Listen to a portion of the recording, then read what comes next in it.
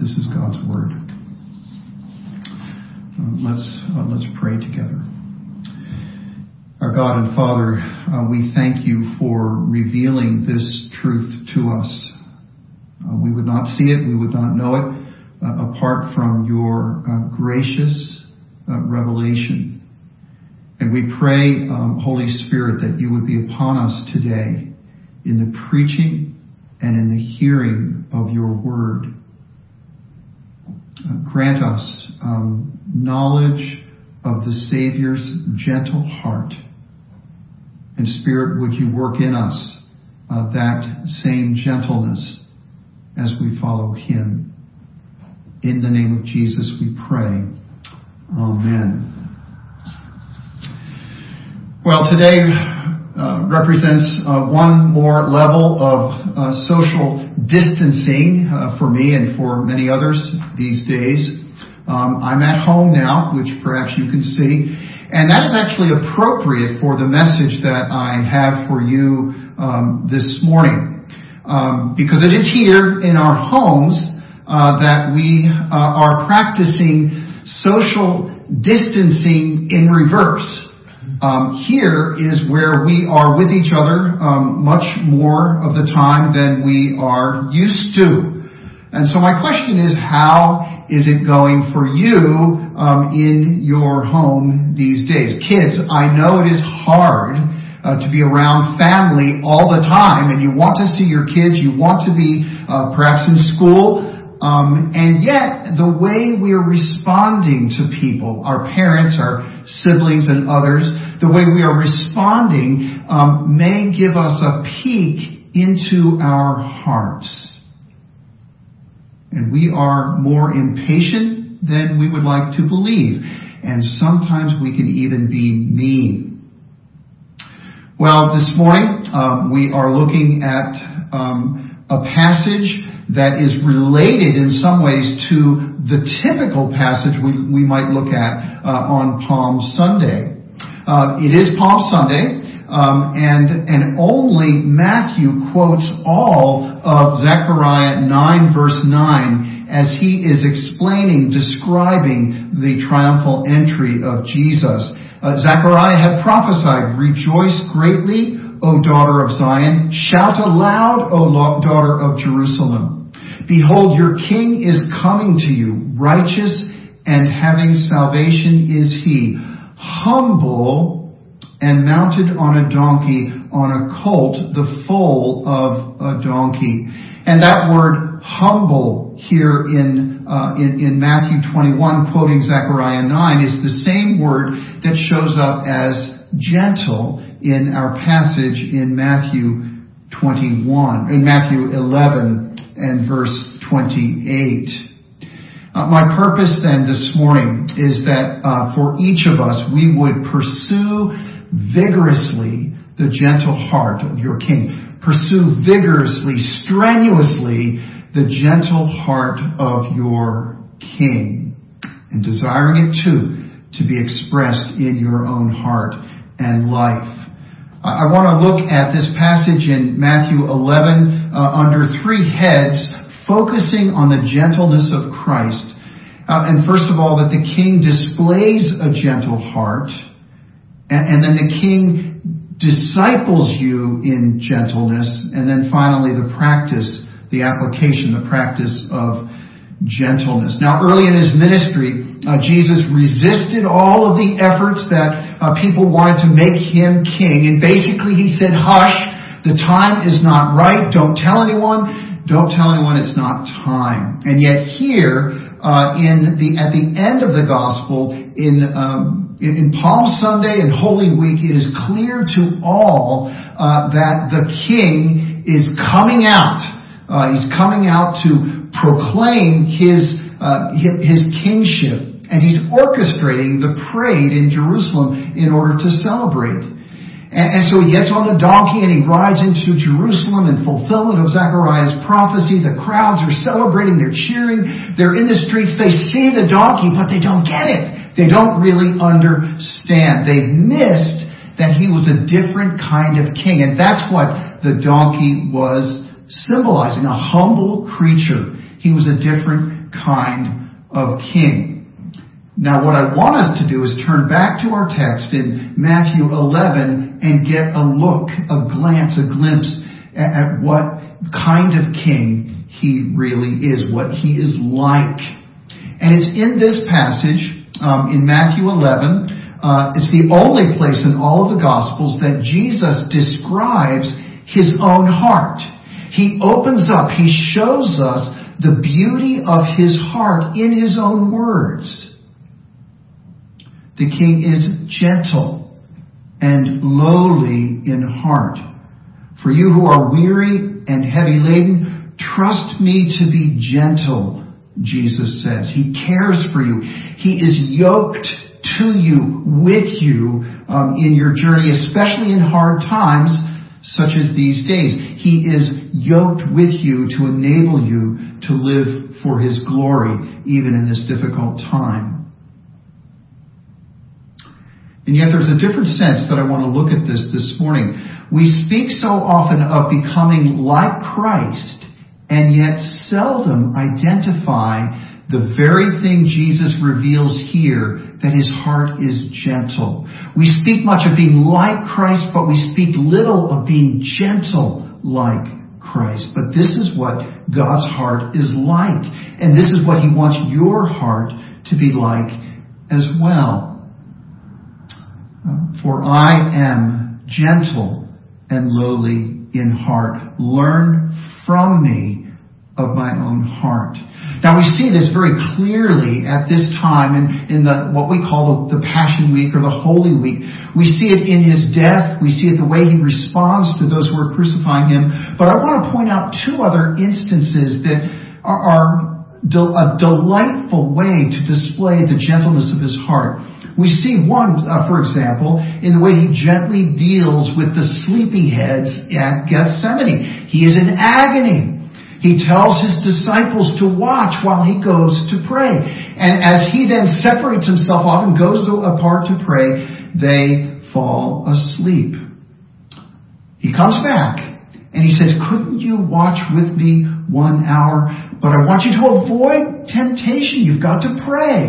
And then he encourages them. He says, I know you want to do this. He says, your spirit is willing, but your flesh is weak. And with that encouragement then, he goes away again to pray. And he comes back and they are fast asleep. He simply looks at them. He doesn't scold them. He doesn't tell them to wake up. He simply, patiently, gently looks at them and he goes back to pray. Well, another example, have you ever been betrayed by a friend? Do you know what that feels like? We can become angry.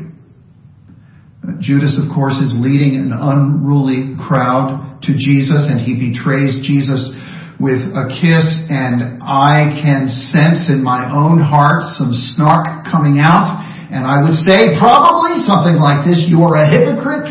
Your picture is right there in the dictionary definition of traitor. Something like that. What does Jesus say? He says, friend, do what you came to do.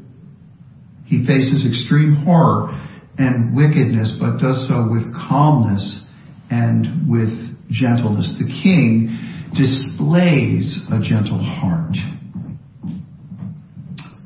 The king also disciples us in gentleness. Let me define it a little bit. Kids, you'll see a number of lines on your outline, and you can write in as many of these as you can.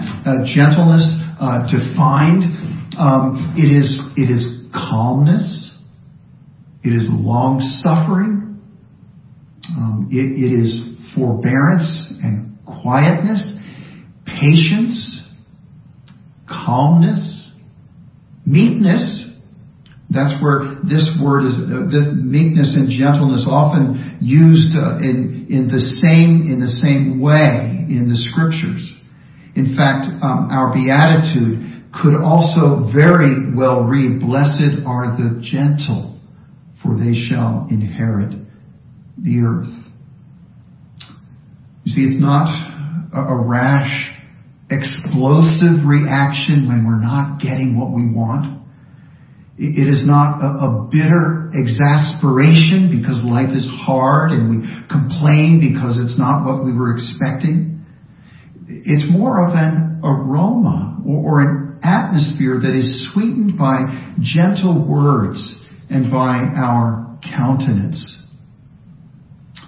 And we grow in gentleness as we walk with the Savior, as we recognize that we are befriended by the gentleness of God in Jesus. So we more and more reflect that godly tenderness to others. As we behold God, as we behold the Lord, the glory of God in the gentle face of Jesus Christ, we are overcome with, first of all, humility. We are staggered by Jesus befriending us. And that gentles us. And we no longer spend our lives demanding that others treat us royally. We have humility. We've been befriended by Jesus. The second thing is a confidence in God's sovereignty, that God does in fact work all things together for good for those who love Him. I want to give you an example from church history. A man by the name of Jonathan Edwards, one of the shining lights in the intellectual sphere of the very early time in our country, and actually in colonial days. And in 1750, Jonathan Edwards, a minister in New England, was voted out of his church by a vote of 230 to 23. It was overwhelming. He was voted out. That vote, that discussion took around a week's time, and a little bit later you can get a flavor for the attitude of some of the people in that number. One person is quoted this way: Edwards was as great an instrument the devil has on this side of hell to bring souls to hell. He was hated, Jonathan Edwards was, by many. But one observer describes it like this: as he was watching this week-long struggle going on, I never saw the least symptom of displeasure in his countenance the whole week. He appeared like a man of God, whose happiness was out of the reach of his enemies, whose treasure was not only a future, but a present good. His happiness out of the reach of his enemies. And he saw goodness, not just something in the future, but something now, even in the hardships of life. So he was able to be gentle. The people who opposed him even were shocked at his demeanor. He looked much like Jesus, who was gentle on the way to the cross because he trusted the Father's plan. Well, I want to spend a good bit of time considering about how we can practice gentleness. And first of all, we must understand that there are themes in Scripture, there are ideas in Scripture that seem to work in contrast with this theme of gentleness. We are called to be warriors. We're called to be fighters. We are called to be zealous. And yet in those two ways, I want to look for a few minutes, we are called to be fighting, but gently. Timothy, of course, was called to wage the good warfare. He was called to fight the good fight of faith. We are called to fight. We are called to strap on the armor to protect ourselves from the enemy. We are called to wield the sword of the Spirit and to work hard in protecting ourselves. Well, where do you find the greatest enemy in your life? Where do you find the greatest enemy? Certainly it is within.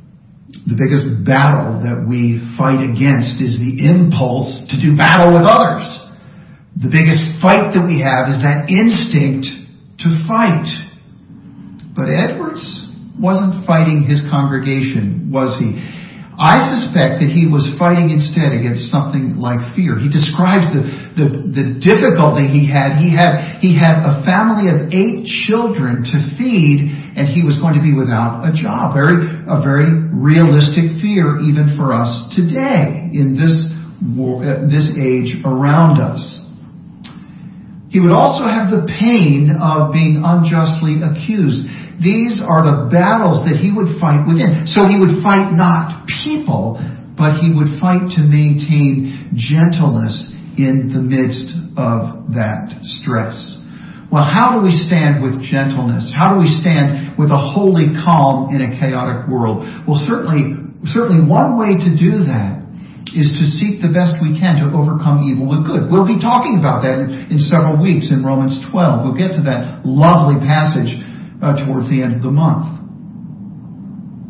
Overcome evil with good by laying down your life as Jesus did for one another. So be very specific as you're thinking about this in your own experience. How will you fight evil with good? Even in your home. You fight your own proud reactions to others. Even in your family, perhaps especially in your family, you fight those proud reactions with gentleness. That your home too can be a battleground, but a battleground in your heart. And so you purpose to keep your mouth shut. And when you speak, to speak kindly and gently because of the way that the Lord has been gentle and kind with you. So you fight gently. We are called to be zealous, but to be so gently. How do we do that? I love, perhaps one of my favorite portions of Scripture is in Titus 2, 12 to 14, and we read there, among other things, that we are to be zealous for good works. And when you think of some Christians, zeal is, gentleness is the very last thing that you think of. Zealous Christians frequently do not evidence a spirit of gentleness.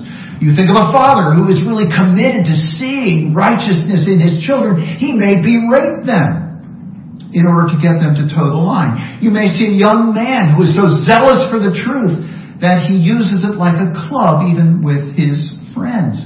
But zeal is tricky because we often confuse it with passion for righteousness. We think we're on the right side, and may be. But being right is oftentimes way more important to us than being gentle or effective. Gentleness, of course, is a fruit of the Spirit. And just very briefly, as we seek to have zealous gentleness, or being gentle yet zealous, pray the Holy Spirit will do 3 things. First of all, enable you to hate evil. To hate evil, to hate your anger, to hate the way that you want to control other people, and to hate the pride that drives it. James tells us that the unrest that comes into the world because of our own tongues is fed by the fires of hell. Hate what is evil, cling to what is good. Holy Spirit, give us grace to hate what is evil. And then secondly is to grow in humility so that you not only see but feel the unworthiness that you have before God. And that's what produces then a sense of long-suffering, tender mercies, and gentleness. Jesus then gives us a gentle zeal. A zeal for righteousness and truth, but it is made gentle.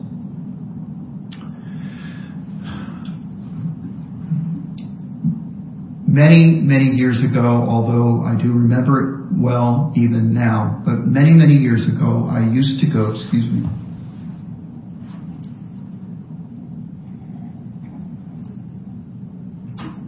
Many years ago, I used to go head-to-head with one of my daughters. I would respond to her. I'm sure I pushed buttons with her and she did with me, and we would respond to each other in anger. And the Lord was slowly humbling me, and I saw and then began to hate my pride and my anger. And I can remember so many times going back to her and speaking with her, having learned more and more. It's a process, having learned more and more to speak with gentleness. And I'll never forget what she said one time. And this is the work of the Spirit. She says, Dad, when you are coming to me and talking like this, it's like talking to Jesus. And I simply can't argue anymore. As I said, that is the work of the Spirit. And I will just say, dads, gentleness can take the fight out of your kids.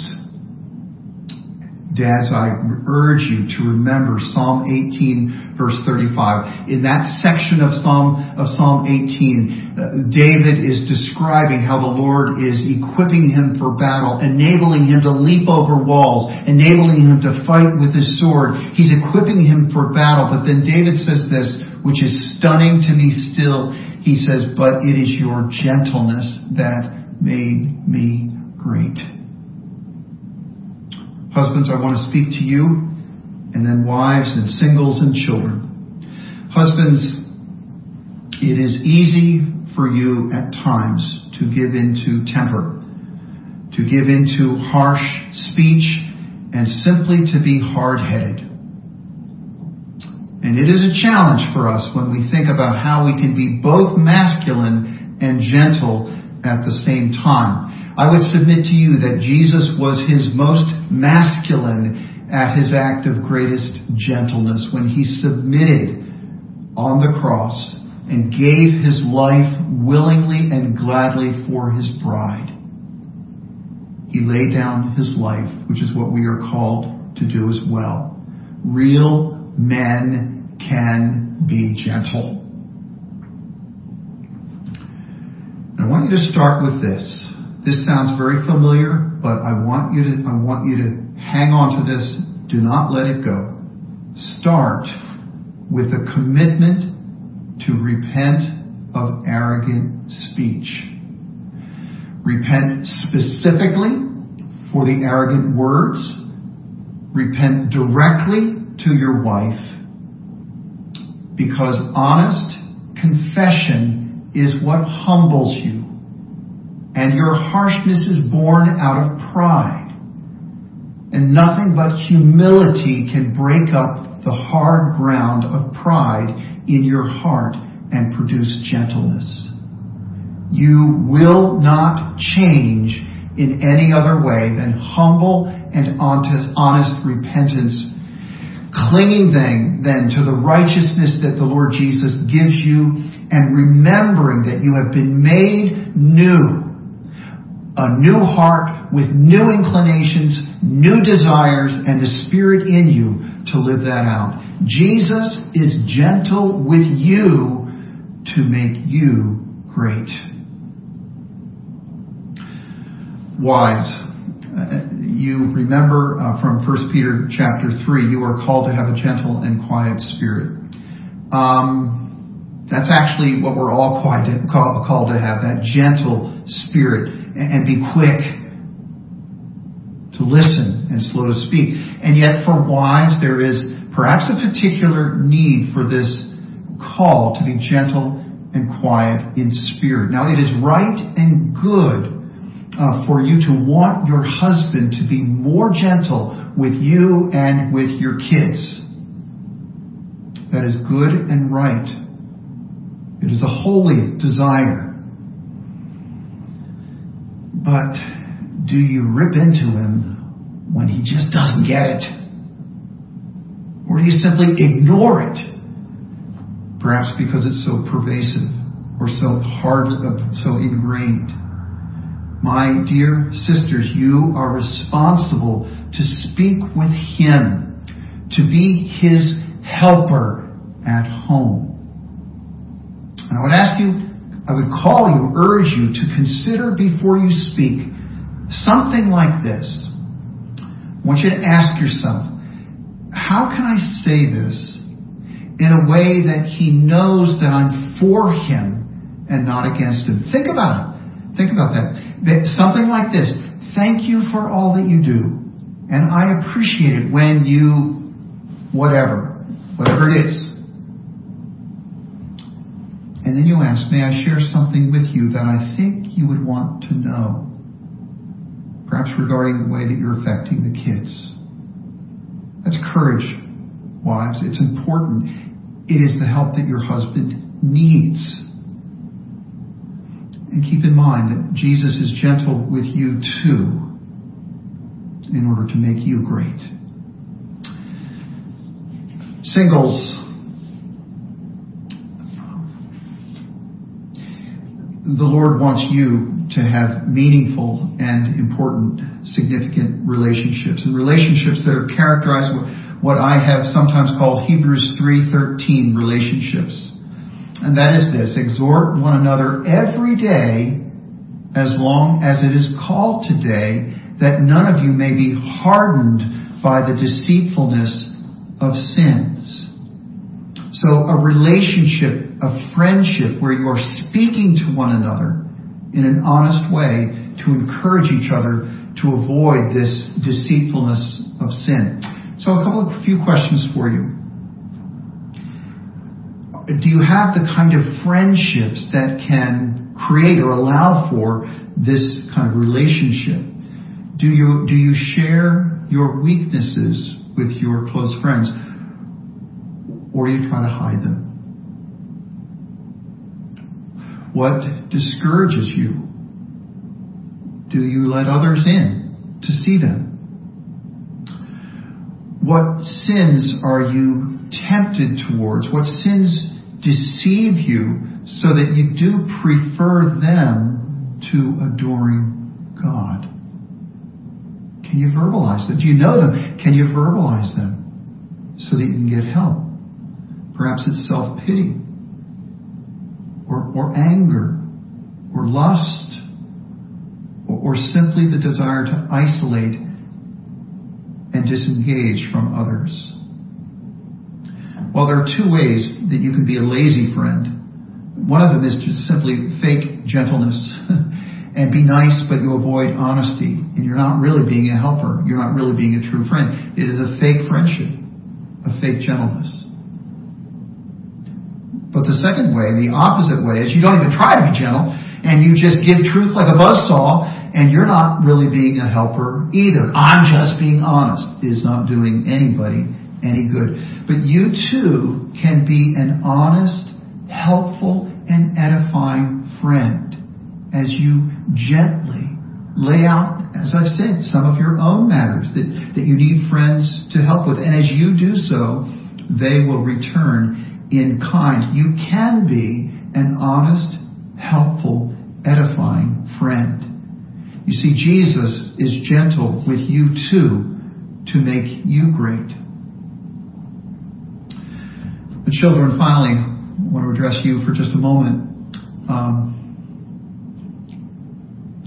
You might say by this time in our sheltering at home that being gentle with annoying siblings, or being peaceable with parents who expect the strangest things from you, just seems impossible.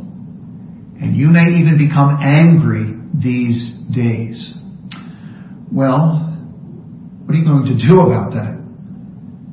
What you and I must recognize that we are selfish, aren't we? You and I. Deep down, we're selfish individuals. And that is sin. And Jesus receives sinners. And he forgives us because he is gentle and kind and merciful. He hears you when you pray. So as you are considering your own sinfulness, that battle inside of you, remember to take it to the Lord. Big people and little people alike, speak to this gentle King with honesty and humility. God, have mercy on me. Let me name it. God, have mercy on me, the sinner. And he hears your prayer because Jesus is gentle with you in order to make you great as well. Let's pray together. Our God and Father, our Lord Jesus Christ, we marvel at you this day. We are fascinated to consider that you, whom we sometimes see as remote from us, perhaps even uncaring or too busy, that you have a gentle heart, that you are gentle towards us and full of mercy. And we pray that this day, if there is anyone within the sound of my voice who has not come humbly to Jesus and acknowledging, I am a sinner and I need mercy, please forgive me. That Holy Spirit, you would work that in their hearts. And we pray these things in the name of Jesus, the Prince of Peace, who rules in our hearts, rules in our lives, rules in our homes to make us great. Amen.